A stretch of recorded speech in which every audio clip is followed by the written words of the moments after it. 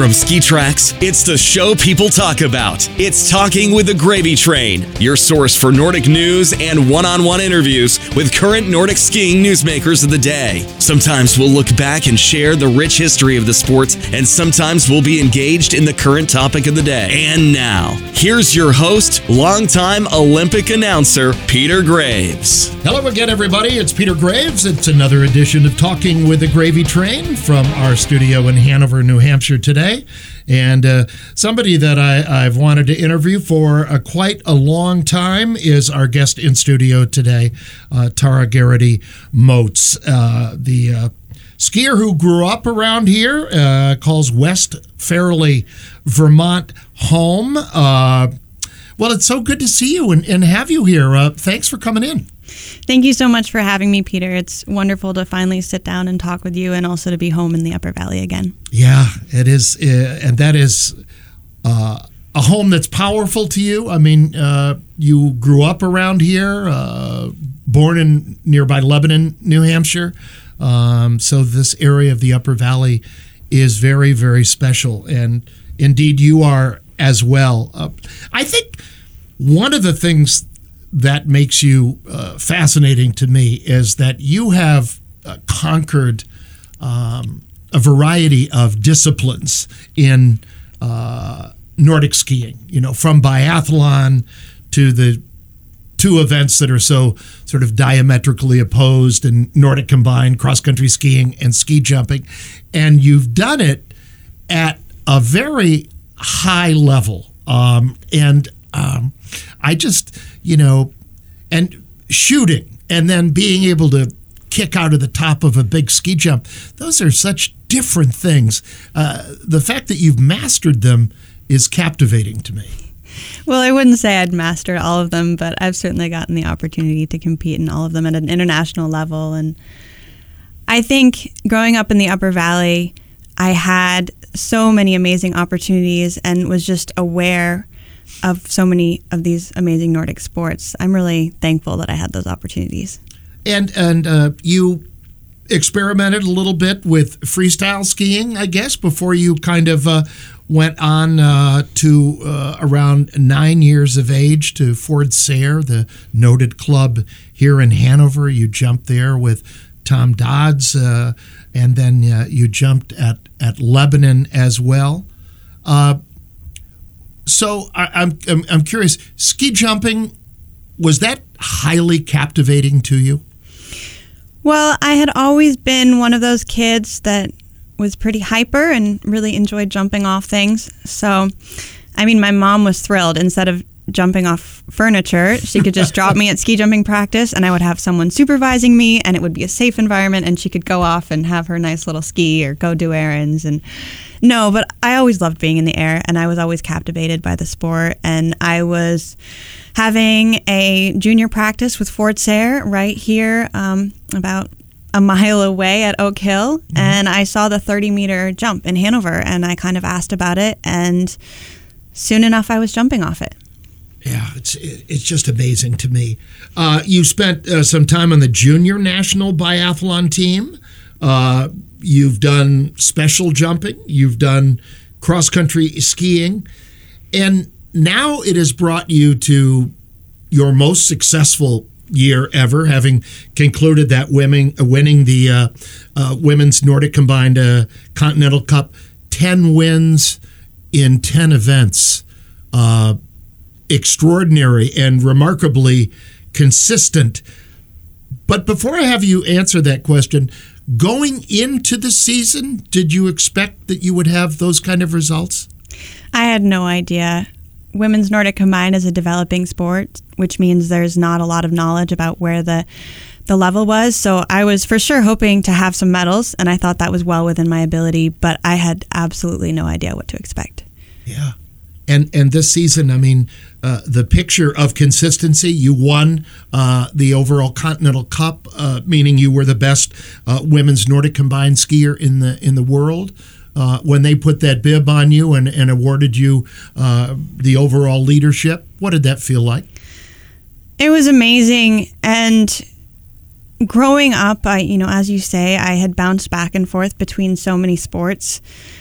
But partly that was because women's Nordic Combined was really not even allowed. A lot of times when I asked to ski with the boys in Nordic Combined events, the answer was no, there's no women's class. So growing up, I had these two sports I really loved, which were ski jumping and cross-country skiing, and I just wanted to compete in both of them as long as I could, to a point where sometimes my coaches got a little bit upset with me for doing sports and not focusing on one sport. And it wasn't easy at times. So the fact that I used all those years of experiencing two sports and I put them together this year, it was amazing feeling to see that hard work finally pay off, and hard work that a lot of people didn't even believe in. And not that they didn't like me as a person or an athlete, it's just nobody knew if this opportunity would ever happen. Yeah. I was interested this week as an avid New York Times reader. There was a great story, not unexpected, and has been talked about particularly since the last Olympic Games, but it's the success of Norway in youth sports and in our neck of the woods in Nordic skiing, where they really talk about a lot of sports play and not specializing in, one event at 8 years old or something. And, arguably the results have been fantastic for Norway, given they have a big talent pool. But the nation is about the size, population-wise, of Minnesota, for example. And it's interesting to me. So let me ask you a little bit about the concept of sports play. Did you do soccer and a lot of different kind of sports that work on agility and strength and, all those kind of things? I always have been an athlete who loves to do any kind of sport and try any kind of sport, whether that's rowing or jumping in a trail running race or mountain biking a lot, and even doing some races there. So I always loved doing everything. I didn't do any team events, really. I was homeschooled and I loved doing endurance events, so that wasn't my strong point. But one thing that I've always had a question about in athletics is why we specialize at all, and also specialize so soon. Here at Dartmouth, you're not expected to just study one topic. There are double majors, and certainly it's expected in your academic career that you have a broad knowledge of the world. And in terms of athletics, I think it's so amazing to learn new sports and also be good at other sports, not just your own, because so many times elite athletes get stuck in a rut. There's one problem that they just keep coming back to and they don't know how to deal with it. And I think for me growing up, sometimes when I, stuff on the jumps would not be working out and maybe I wasn't skiing very fast or I had been sick, I would go throw on a pair of alpine skis and go do slalom practice with the Hanover High School coach, just to do something new and get out of the rut. And I think that's really important to keep a broader view on your athletic abilities. And do you continue to do a lot of cross-fitness kinds of training in your everyday athletic life now? Oh, for sure. In the spring, I usually come home and I try to do as much AT skiing as possible, whether it's go out for the day on Mount Washington or just take lunch break and skin up the skiway after the lifts are closed. Yeah. Oh, that's awesome. That's awesome. So tell me a little bit as we look forward to this coming up season. Where is women's Nordic Combined internationally? We talked a little bit before going on the air. We hope within a short period of time, and I'll let you tell the story, but that we'll have official World Cup, World Championships look likely for Oberstdorf. Certainly, we also hope that maybe by Beijing we'll have it as a full medal sport. But rather than me droll on, tell me where we're at now and where we might be going. So there's definitely a huge push from FIS Nordic Combined to finally grow the sport of women's Nordic Combined. And there's definitely a concern that there is not a huge field right now. But of course, if these girls never had the opportunity to race, they never had coaches, they never had events, there's not going to be a huge field right now. But what I'm impressed to see is that we had consistently about 20 starters on the Continental Cup. And while those events were going on, there was also youth events going on in Europe that had a good attendance. And that was a huge increase from last year. We also had over 30 competitors at the Junior World Championships, and I believe 12 nations at the Junior World Championships. So that's really what we're looking at. How are the juniors skiing? How are they getting into the sport? How are the coaches developing the sport? And those are going to be the next wave of skiers that are really going to take the sport to a new level. And does some of this rest in the political realm as well with FIS and who's pushing it and all that stuff, or with the IOC? Yeah. For sure. I mean, with any sport, they're always hoping that more funds will get allocated towards them. And would we have a Women's World Cup if a huge sponsor stepped forward and paid for it all right now? Maybe, because that's definitely an issue. So yeah, there's a lot of political dances going on in the background, but I just hope we get more events and hope I can ski more with a bunch of other passionate women. Yeah, and certainly I would think you would take solace in the fact that the story of women's jumping, and I always think to the late and somebody that I adored and admired her passion, Didi Corradini, who really took charge of this, along with a number of other people too, but they simply would not take no for an answer. And it started small, and I remember all the fist talk about, it's just too small and this won't happen. But the fact is, at Sochi, it did happen, the first Olympic Games for women's jumping. And the sport is growing and blossoming now. I'm hopeful that there are cautionary tales about women's Nordic combined from what the women jumpers had gone through. Yeah, I think FIS Nordic combined definitely saw that, even having the girls helped the whole sport of ski jumping. So FIS is really looking to grow Nordic combined across the map, and having women will definitely help with that. I definitely wouldn't mind having a leader like Didi around, and for what she did for women's ski jumping, I'm always so incredibly grateful. Yeah, absolutely. It was a remarkable time. And so tell me what other countries are sort of nipping at your heels. What other nations have embraced women's Nordic combined in a big way?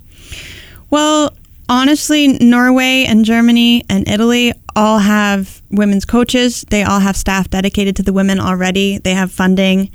On the Norwegian side, Magnus Moen, who was a Nordic combined champion himself, is taking over the women's team. So they have, as of right now, they have a huge jump start on someone like me or some of the smaller nations. So definitely even next winter, I'm assuming that they will be taking over some of the wins just because they have funding, they have organization, and they have legacy on their side. So what is life like for you when you're on the Continental Cup like this year? Do you have a coach there, or are you there self-coached? What happens in that regard? So I was working with Tomáš Matura, who is the Continental Cup combined coach for USA Nordic. He's amazing. He does everything. Slovenian guy? No, he's from the Czech Republic, and also our wax tech, Lucas, was also Czech, and he didn't speak that much English, but he made my skis really fast. So most teams were there with at least 4 coaches. Tomáš had 5 athletes mostly, and he was doing it all. I mean, he was helping with waxing. He was up on the jump, coaching us for technique while we were on the hill, and he was also on the ski track. We didn't have the usual, which is a cross-country coach and a jumping coach. So to have someone that was willing to work that hard all winter long and organize everything was really amazing. But that being said, I hope next year we'll have maybe some more staff. Yeah, and you sometimes had teammates with you, did you not? Yeah, so the men's team had a full team on the Continental Cup, and it was really, I've grown up with some of those guys. I certainly train with them a lot in the summer. I don't have women on my team at the same level as me, so training with the guys is definitely a huge part of my training. And I was lucky enough in Steamboat in Park City to be joined by some of the younger junior girls, which was an amazing experience, and just to mentor them and to have them there racing with me was really huge. You are 26, as noted earlier, but already I would guess you feel a real role model to the younger girls coming up, a sport that you have loved and decided upon in women's Nordic combined. What does it feel like to be kind of working aside and tendering advice to the younger, the girls that are coming up? It feels really special, and the great thing about the Nordic combined family in general and the greater Nordic community in the U.S. is that has such a tradition of passing on knowledge to the next generation. You know, my role models were Lindsey Vann and Billy DeMong and Todd Ludwig and Chris Jones, all of which have gone on to coach, but also, you know, now that I'm an older athlete, I just feel it's my job to help the sport grow and help answer questions or mentor the younger athletes. And I wanted to ask you a question in terms of media attention. What did winning these 10 races and winning the overall Continental Cup, has your phone rung more? Has this been a story that you've heard? I could see any number of media outlets from the Times to the New Yorker or that could really do something very in depth on this. But again, what has life been like since that final race for you this year? For sure, I've gotten a lot of contacts from European media, but honestly, you know, Faster Skier hasn't even called me up. So there's not that much of a wave of media around women's Nordic combined right now. On paper, it doesn't look like such a big deal because it's a Continental Cup. It's not even a World Cup. There isn't a huge field. So along with trying to keep my title of best in the world, my job going forward in the sport is going to be helping the sport develop and being a good spokesperson and really getting the word out there about what we're trying to do and really make sure there's opportunities going forward that are more than last year. And regarding the Olympic Games, perhaps the ultimate manifestation of a dream of sorts, does that feel very far away? Does it feel likely to you? Where do we stand on that now? Of course, I think about it all the time. You know, being best in the world and knowing that you don't even have the shot at an Olympic medal, not because you haven't worked hard enough, but because it's just not there, is hard. But at the same time, I'm so happy that I finally have an opportunity to compete in women's Nordic combined, and really, really happy that there will be a women's World Championships in 2 years. So I think focusing on the World Championships and trying to use that opportunity to prove that we're ready for games is really the next step and the most important part to focus on. Yeah. And now, a little while ago, before we went on the air, we talked about you had some shoulder or arm injuries, I guess, from a fall where your binding came off in the air. Tell us a little bit about where you're at in your rehab with that, and is it troublesome to you now? Well, I've had some injuries over my athletic career. I had some knee issues when I was 16, and those are all healed up, and I don't think about them ever, so that's great. And I had a traumatic fracture to my ulna bone right around my elbow joint. There was a lot of bone chunks just floating around in my arm, and I completely tore my tricep muscle to bits. So in the Olympic season 17-18, I was actually competing with a huge amount of metal in my arm to reinforce the bone, and I had to have surgery in the following spring to get some of the metal out and also some more bone chips out. So last spring, I was just trying to get my arm working again and finish rehab and make sure that it was ready for the upcoming season. So that was another big unknown that I had on my plate is, could my arm work again? And this year, I still don't have equal strength. I think I'm at about 70% strength in my injured arm that I was to my other one. So it'll be really cool to see what I can do next year with two equally strong arms. Yeah, indeed so. Tell me about, and I maybe you have to factor in the jumping too, but what do you reckon are your total hours of training in a given year now? Well, I would say probably around 600, including the jumping. I actually did surprisingly little cross-country training last year. I was basically going off what I call base miles, which is all the years that I trained as a junior athlete and all the years that I trained as a biathlete. So just having that physiological fitness in my body. This year, I want to have a much more comprehensive training plan and do some more hours and have it be much more professional and hopefully see some better results based off of that. And where do you do most of your jump training? It really depends. I try to start my season in Lake Placid and then go over to Slovenia later on in the season. But again, this will be the first year I train just for Nordic Combined. So that's all up in the air right now. And my sponsor, Lake Placid Olympic Sites, who runs the bobsled tracks and the jumps in Lake Placid, are actually investing in the jumps and totally redoing the ski jumps, which is really exciting. They're going to have the 2023 Olympic or University Games there. Right. Yeah, fantastic. But I won't be able to train there this summer because they're redoing the jumps. So that's sort of up in the air and I haven't decided yet. Yeah. So you spend a lot of time away from home. What is life like on the road for you? There's a lot of shower laundry. No, I spend a lot of time away from home, but I really love traveling to so many amazing places and meeting so many amazing people and just getting to live my dream. Yeah. The cool thing I found, as a teenager, I was always hot to get on the road and get out of Vermont and get out of the Upper Valley. But now that I've grown older, I realize what an amazing place I live in and how lucky I am to live where I live. And I always look forward to coming home. Yeah. I want to ask you about role models. I know you've been surrounded by a lot of strong women in your life. And how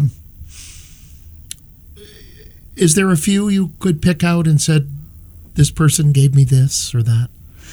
My mom. I mean, she raced mountain bikes before I was born, but she's always doing something athletic. Like even when it's pouring rain out, she's like, no, we got to go for a run. Like I found this new trail, or, I heard about this new place we can go. And just that drive, not necessarily to win or compete in an event, but just be outside exploring and doing whatever sport was appropriate for this situation has been an amazing force in my life. And on the competitive side right now, I really look to Lindsay Van and Annette Sagan because, having a goal to attain that has been done before or where you at least have Olympic medals is a lot easier than trying to make a road and go down the road at the same time. Yeah. I mean, of course, it's impossible to predict really where the fates may take us. You know what I mean? But right now you have a dream that you're on your way to achieving. And you've had ups and downs. You've had injuries you've had to overcome. You've had a variety of things that you've had to overcome. I'm going to guess, and I've been reading a lot about the subject of resilience lately. Tell me how you feel about resiliency. Well, it's very crucial in being an elite athlete, for sure. I mean, we've all heard Michael Jordan say that he's lost or he's missed more shots than he's made, or something to that effect. And I guess that's sort of the storyline, really, when you look at any elite athlete, of how they overcame their injuries or the times when they weren't funded or the times they didn't make trips. So yeah, I think that's definitely my best skill out there that I have. The other elite women in Nordic Combined, of course, they're all trying to win. But is there a special sisterhood or comradeship among many of the elite women that you're all out there beating the drum on behalf of your sport? For sure. I mean, on the Continental Cup this winter, it was a really special circuit because at the end of the day, we were just all thrilled that we were at the starting line. And you don't have that in any other sport. And it was such a special feeling because they all wanted to do the best they could that day, like any athlete would. But they wanted to start Nordic Combined their whole athletic career, and they've had to choose between cross-country skiing and ski jumping. And the fact that we got to start was amazing. Yeah. I mean, it's so wonderful and to have you and to talk to you about this. And you know, having been around a long time in this sport now, I can think back to some really seminal moments in skiing for women, like Allison Owen showing up at the 1966 Junior National Championships just for boys and having to beg to be let in. And they did, with a caveat that they would have an ambulance standing by for her. Well, she beat half the boys at the event. The first world championship team for the U.S. cross-country women wasn't until 1970, you know.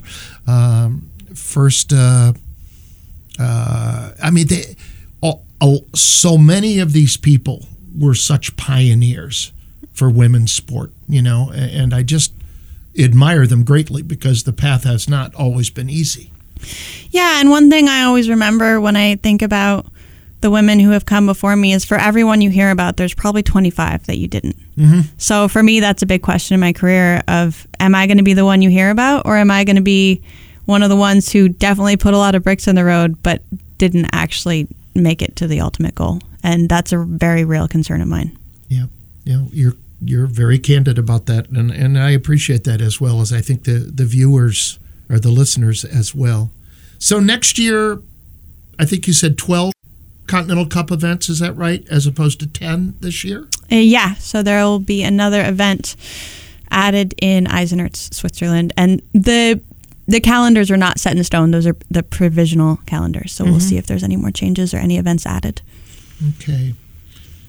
Well, that covers it, I think, so much, and our time draws short, but, you know, I'm wishing you, first of all, congratulations on the great season you did have, and secondly, wishing you all the best for a great summer and start to the World Cup season. It's so nice of you to come by. Is there anything else you'd like to add? Well, just thanks for following my story and always being out there covering the Nordic sports and other sports too. But it's been a real pleasure to talk with you today. Thank you, Peter. You're so very welcome. All the best to you. All right. Well, that will do it for us now. We've had a great show today. Thanks for listening, everybody. For skitracks.com, I'm Peter Graves. So long for now.